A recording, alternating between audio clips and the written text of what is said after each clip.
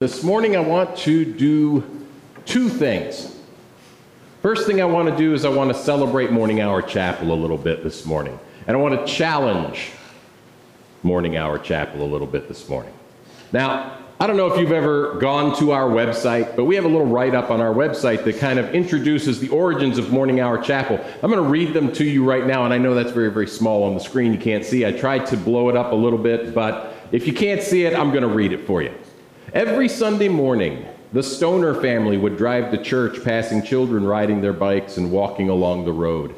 God began inspiring the family to begin a ministry to the children of the community. Victory Schoolhouse on Germany Road in East Berlin was the perfect setting. 14 children attended on September 14, 1930, for the first class. Within the year, the class grew and expanded into two. An adult class was offered shortly after that. The community added a preaching ministry in the 50s, became an official congregation of the BIC in 1960, and built the chapel sanctuary that we're sitting in 1963. As the church grew, the need for more classrooms inspired the fellowship hall and the classroom addition in 1974. 91 years this September 14th. That's how long ministry has happened at this place, at 491 Germany Road, East Berlin, 17317. And the ministry started with a single children's class of 14 people.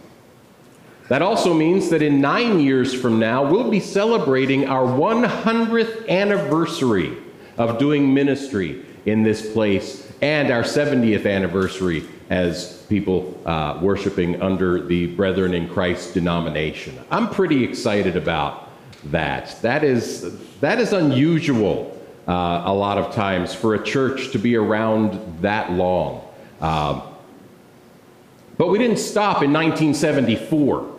Right? We had the chapel built, the sanctuary here. In 74, we built classrooms, we built the fellowship hall. But in 2005, we decided we needed more space to do our ministry. In 2005, the church borrowed $250,000, got a mortgage, to do a major building renovation. And it includes basically everything from this imaginary line, right, where the steps go up to the side, everything that way.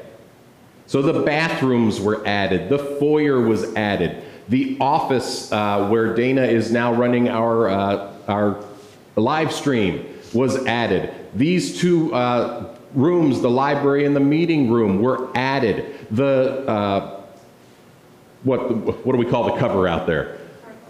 Carport. Yeah, the carport. The carport was added. Oh, and by the way, we blacktopped the drive, the parking lot, because before then it was just a gravel parking lot. We did all of these things with that mortgage.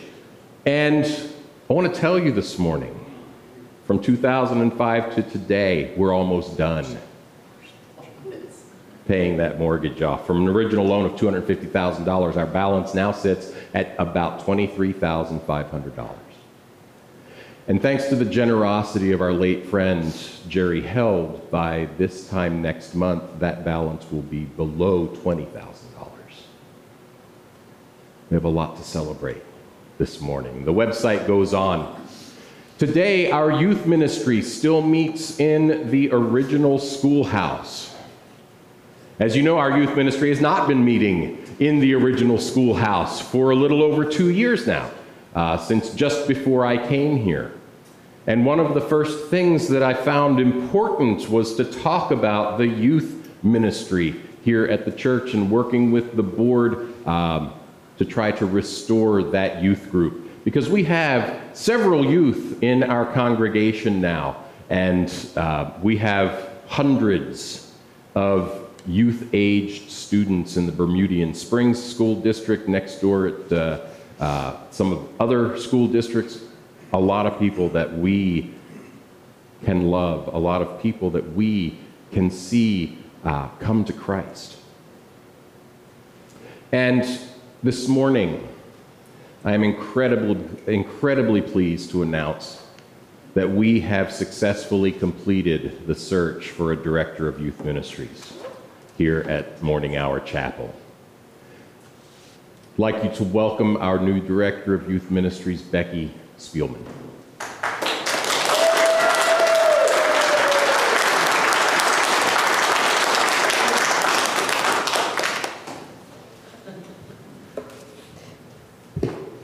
Good morning, everyone. Some of you know me, some of you may not. I am Becky Spielman. I've been a lifelong Adams County resident, drove past this place as a kid heading to Bermudian Springs.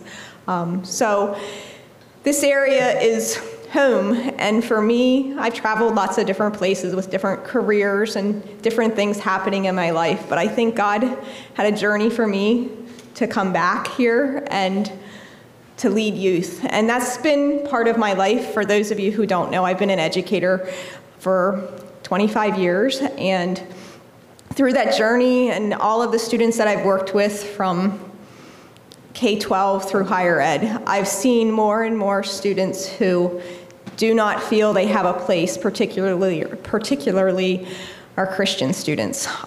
Kids who want to lead but aren't confident. They feel that they're a minority, that they're being questioned often why they believe, and they have friends who want to know why they believe. And I hope that my role as the director of youth ministry is to help them build that confidence in themselves through scripture, that they can speak and communicate clearly why they believe in Jesus Christ as their Lord and Savior, and how they can do that in a disciplined but fun way so that they become the future generations of this church and of the entire followers of Christ. So my goal is to have you help make that possible here and grow what we need to have as a youth ministry program. So if you're a parent or if you're not, you all have talents and gifts, as Renee said and Pastor Joe, and we all know that we have these gifts. You're being called to use them. Listen to the Lord. I pray often. I talk to my husband and he says, just keep on praying. You all have talents and gifts and we need you. As the director, it's not about me, it's about our youth, and it's about all of you helping to create that community and culture for them, because they need to be mentored and they need role models, and they need role models like all of you who are in this church, and those of you in the community that you know who would be great role models. So going forth, starting this, I am asking for you to think about volunteering and helping.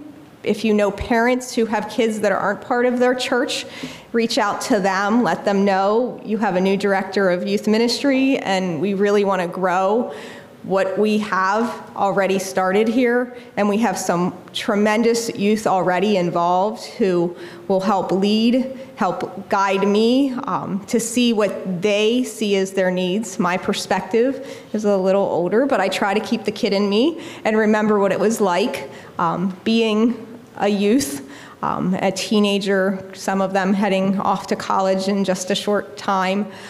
So please, as soon as we get some communication pieces together, you can certainly reach me because I'll be here every Sunday, but we'll come up with some other ways that you can also contact me from a distance as well. Does anyone have any questions for me starting out? All right, I'm very much looking forward to this. Thank you.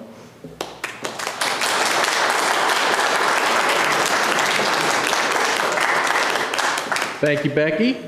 I also want to thank our search committee, Sam McCullum, Wendy Dorica, Louis D'Onofrio, John Beeman, and Chloe Plessick. Incredibly grateful that they worked on this search. I'm incredibly grateful that even when it looked like the search wasn't going well, we agreed to rely on the Holy Spirit's timing and the Holy Spirit's leading to bring the right person to Morning Hour Chapel at the right time. I'm excited to watch the youth ministry. I'm excited to see how it takes its first steps, how it grows, and how it creates and develops disciples of our young people. The final statement from the website's history of the church reads this: "We seek to remain connected to the passion and pioneering spirit of those who first had open eyes to see the need, open hearts to be inspired, and willing hands to serve." That beautiful statement was kind of rolled up some time ago into Morning Hour's mission statement, striving to be the light of Christ in our community. My question, or one of my many questions for you this morning, is this: what does that mean? What does it mean to be striving to be the light of Christ in our community? Well, last week I preached a sermon called "What Does God Want?" And we talked about what He requires, what He expects of us as believers. This morning, though, I want to take that question a little bit farther. I want to ask, what does God want from the church? Now, before we can start answering that question, we need to understand what the church is. And of course, most of us understand, but some of us still don't, that the church is not the building, right? We talk about going to church. And when we talk about going to church, we mean going to a building to do something. But it might be more accurate to say that we're going to a building to meet with the church. Don't worry, I'm not going to expect anybody to start saying it that way.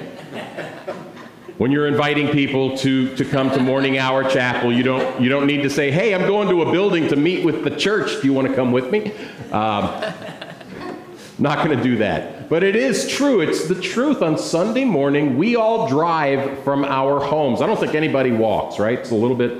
Renee and Bob could probably walk. They're not too far from here. But we all drive from our homes to 491 Germany Road, East Berlin, Pennsylvania. Whatever the... Tired of saying it already. And we walk through the doors of a building. That's going to church? If that's going to church, as soon as we walk in, we have finished what we set out to do for the day. We can just turn around, walk out, and go back to sleep. We're not going to a building. We are driving to a building to meet with and worship with God's people. With people who love God, who want to worship God. And we're meeting with people who are curious about God.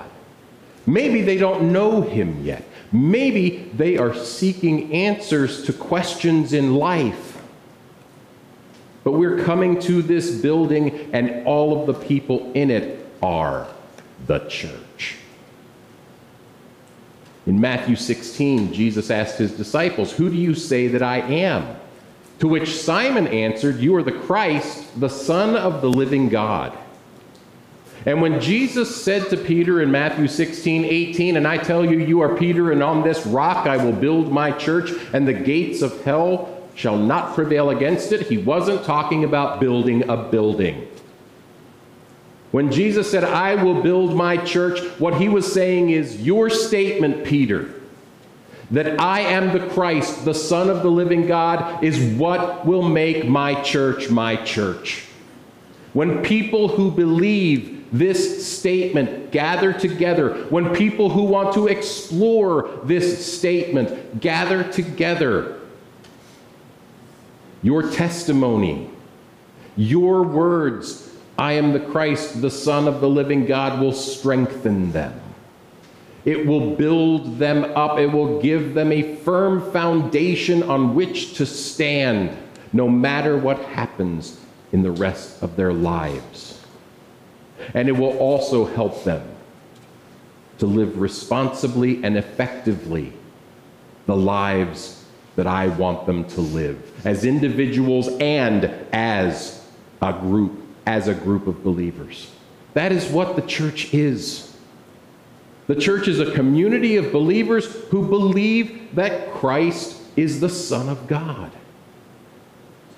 And they desire to live responsibly. They desire to live effectively. They want to live the way that Christ tells them to live in the Gospels.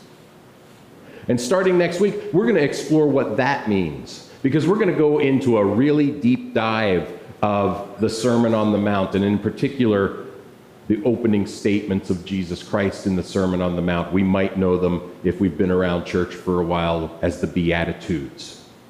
Starting in Matthew chapter 5. We're going to start taking a look at that next week.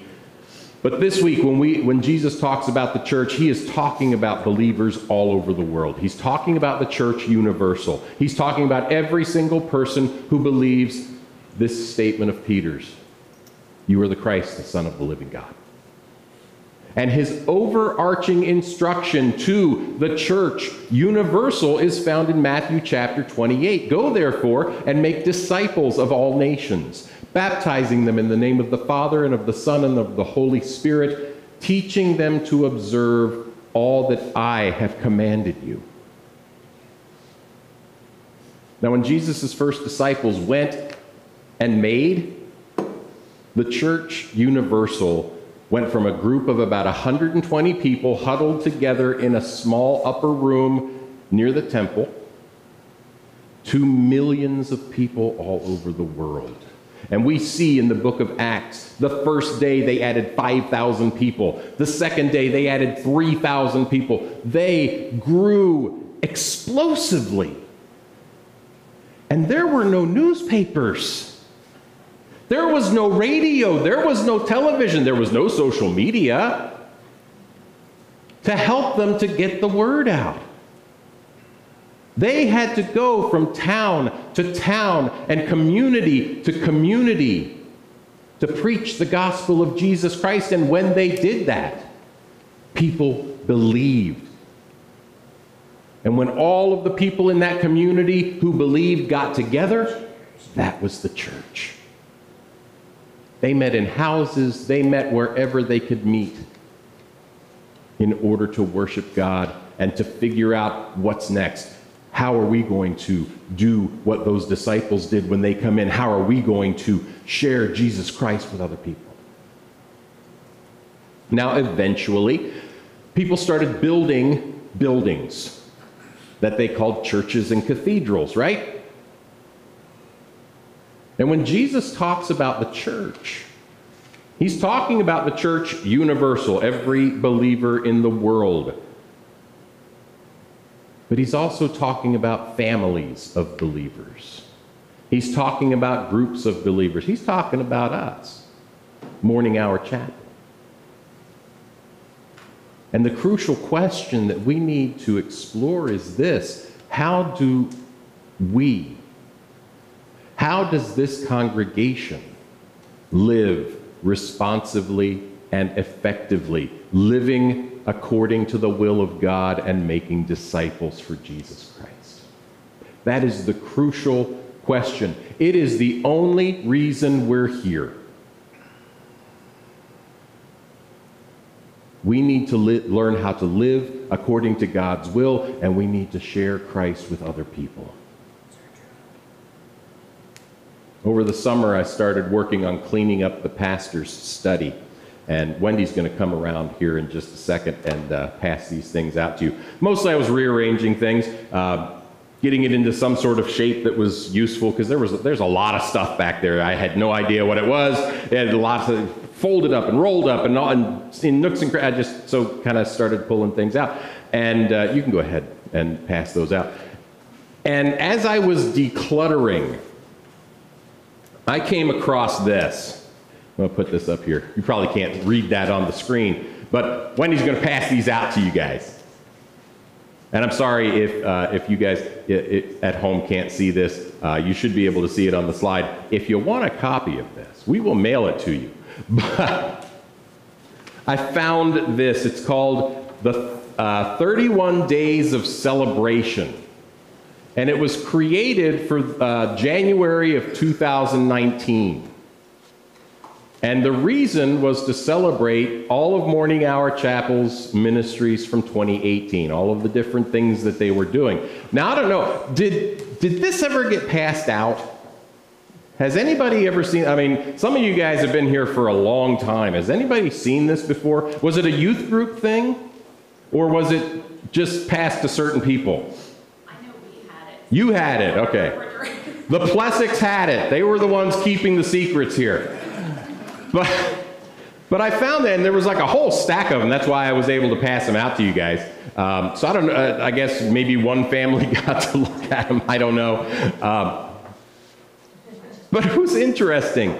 It's a whole month filled with the ways that Morning Hour Chapel practiced going and making and ministering to people both inside and outside the church. And I looked through this calendar, and you can look through this calendar. I was struck by all of the things that Morning Hour Chapel was doing in 2018. Love offerings, a women's care group, worshiping with other churches. They had a baptism. They were adding new technology. They were having membership classes. They had in-church testimonies. People actually stood up and talked about what God was doing in their lives. How many of you are very comfortable doing that? How many of you would rather die than get up and speak in front of people at all? Right. They had child dedications, they had VBS, they had fundraising, they participated in the National Night Out, which was just this past month. I think it was the youth that went on a missions trip to Puerto Rico. They had movie nights at the park. They worked with Ruth's Harvest, with the East Berlin Food Pantry, which I think now is New Hope Ministries. Or is the food pantry still there too? Food pantry's still there too. They had a book study group. They did youth ministry. They partnered with the Bermudian Springs schools to do a lot of stuff going on in 2018. In 2019, there was a time of transition. A lot of the going and the making kind of slowed down a bit. I came to the church in September, so next month is my 2-year anniversary of being here. In 2019, and then in 2020, man, it was like, put the brakes on, we're not doing anything, we're not going anywhere, and we're definitely not making much. Right? We couldn't go out. People didn't want to meet. People didn't want to gather. We were all wearing masks and social distancing because of COVID-19.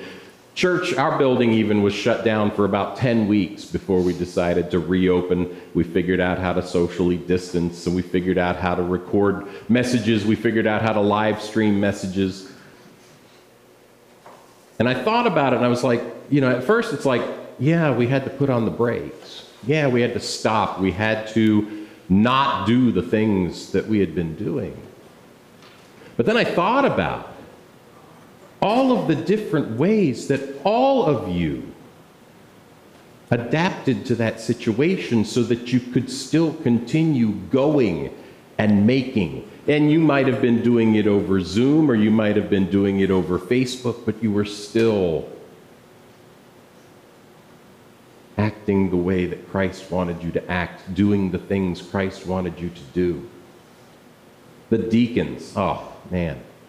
I will sing for the deacons anytime. The deacons tirelessly making phone call after phone call, checking in on families, checking to make sure that people's physical and emotional and spiritual needs were met on a regular basis. I love the deacons. I do.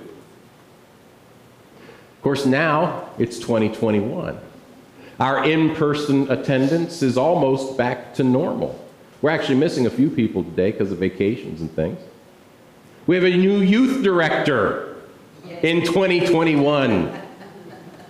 We have a thriving children's ministry. We did VBS over the summer. So many people volunteered for that. We actually saw a new family or two come to the church because the people that were doing children's ministry showed them how powerful and loving Jesus Christ is. We have an incredibly active outreach through Chapel Lights. And we're still working with Ruth's Harvest and New Hope Ministries, and we're continuing to reach out to the schools. We're adding new members to the church. A lot of really good things are happening here.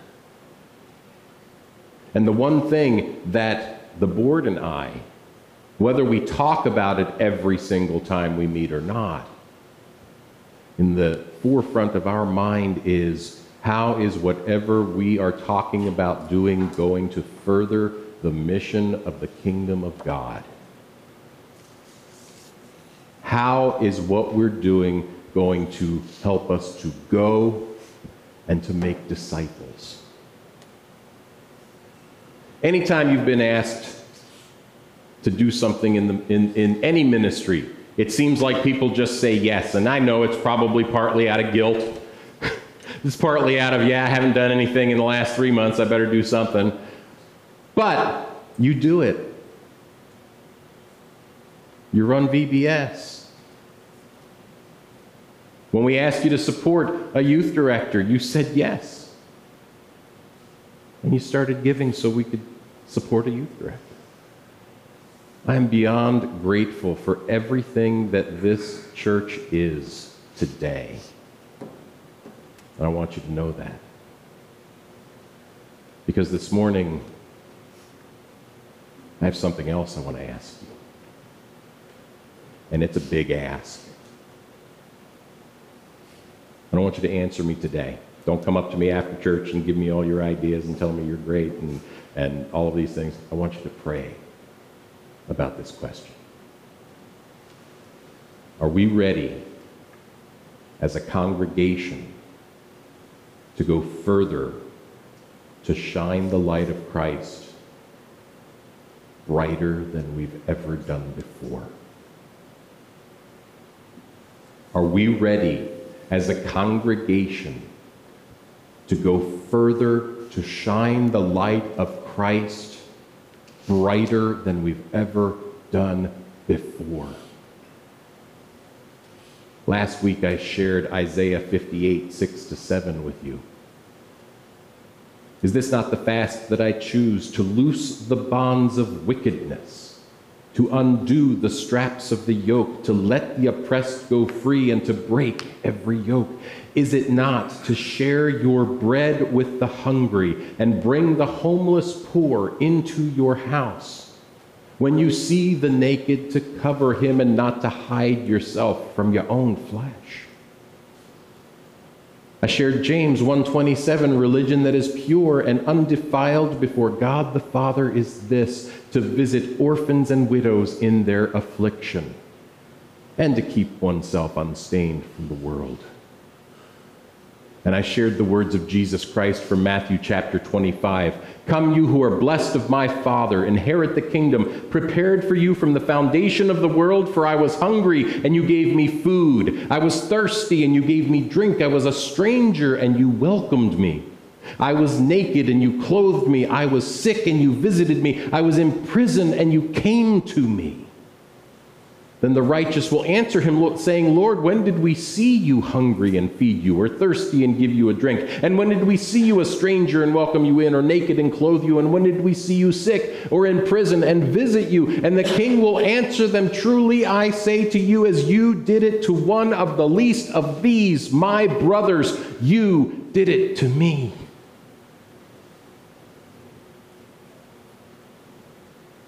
As you did it to one of the least of these, my brothers, you did it to me.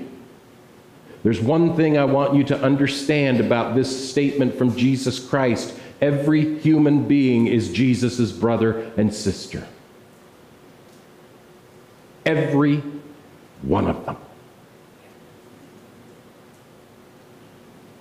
And our website says we seek to remain connected to the passion and pioneering spirit of those who first had open eyes to see the need, open hearts to be inspired, and willing hands to serve. Are we ready to open our eyes to really see the hungry and the naked, not just to be told about them? Not just to be given a letter every month that says, please give $20 so that we can feed the poor. Are we ready to see them? Are we ready to visit the sick Are we ready to visit and show mercy to the prisoner?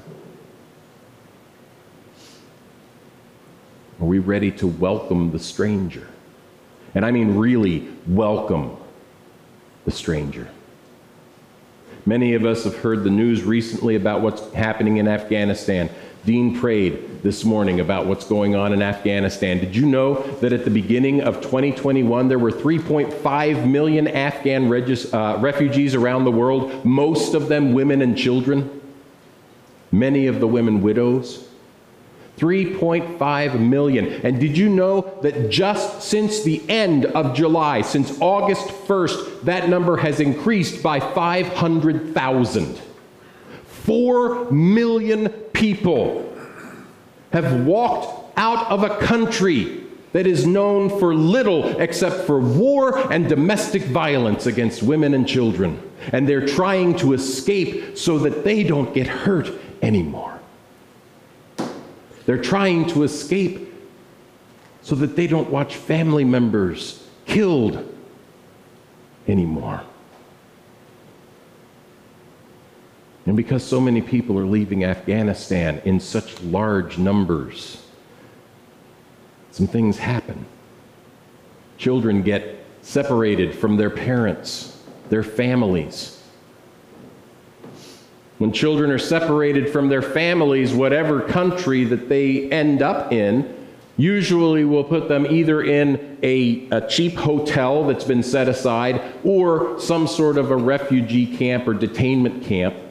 And in some cases, these child refugees from Afghanistan are being held for weeks or even months without shoes, without spare clothing, without money, without access to health care. They're hungry. They're thirsty. They're sick. We might even say they're in prison of a sorts. And they're naked.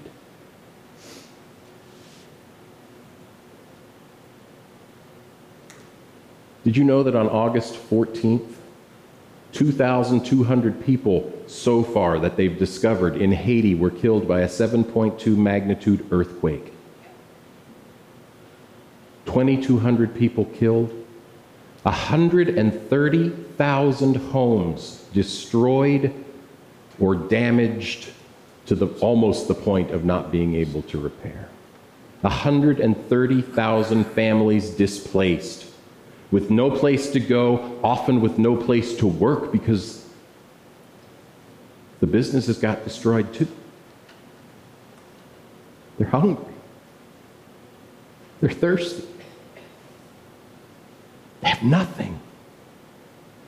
And they have no place to go.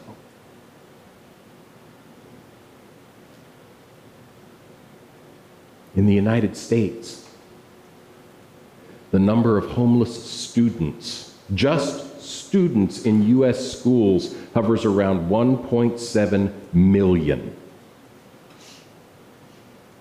1.7 million children from the ages of 5 to 18 are homeless. Homeless means they don't have a regular place to go and lay their heads at night. They don't have a regular place to go and do their homework. Some of them are counting on the generosity of their friends, the generosity of their families to let them stay for a couple of days or for a week until they can figure something out. And then they have to go somewhere else. And then they have to go somewhere else. And then they have to go somewhere else.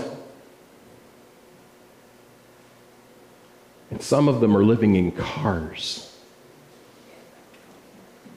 Some of them are living in shelters. And some of them are living on the streets.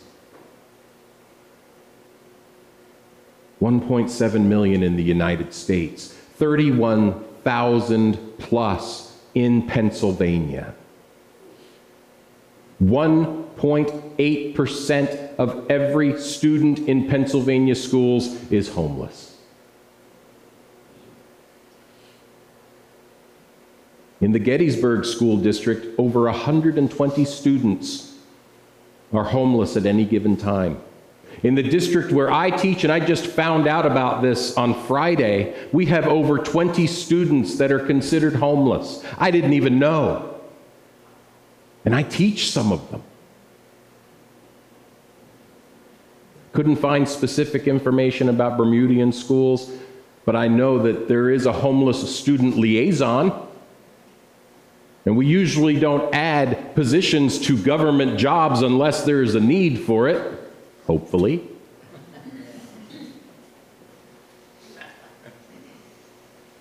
I'm standing in front of students.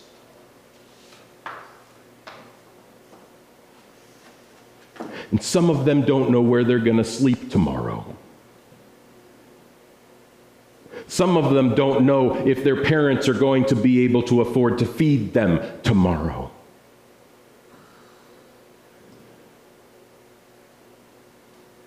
They're hungry, and they are thirsty, and they are naked, and they are sick, and they are living in a prison of poverty.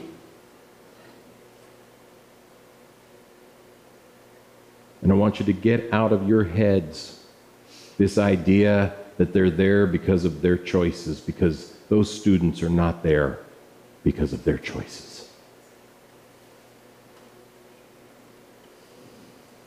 Let me ask the question again. Is the congregation of Morning Hour Chapel ready to go further than it has ever gone before to shine the light of Christ in our community?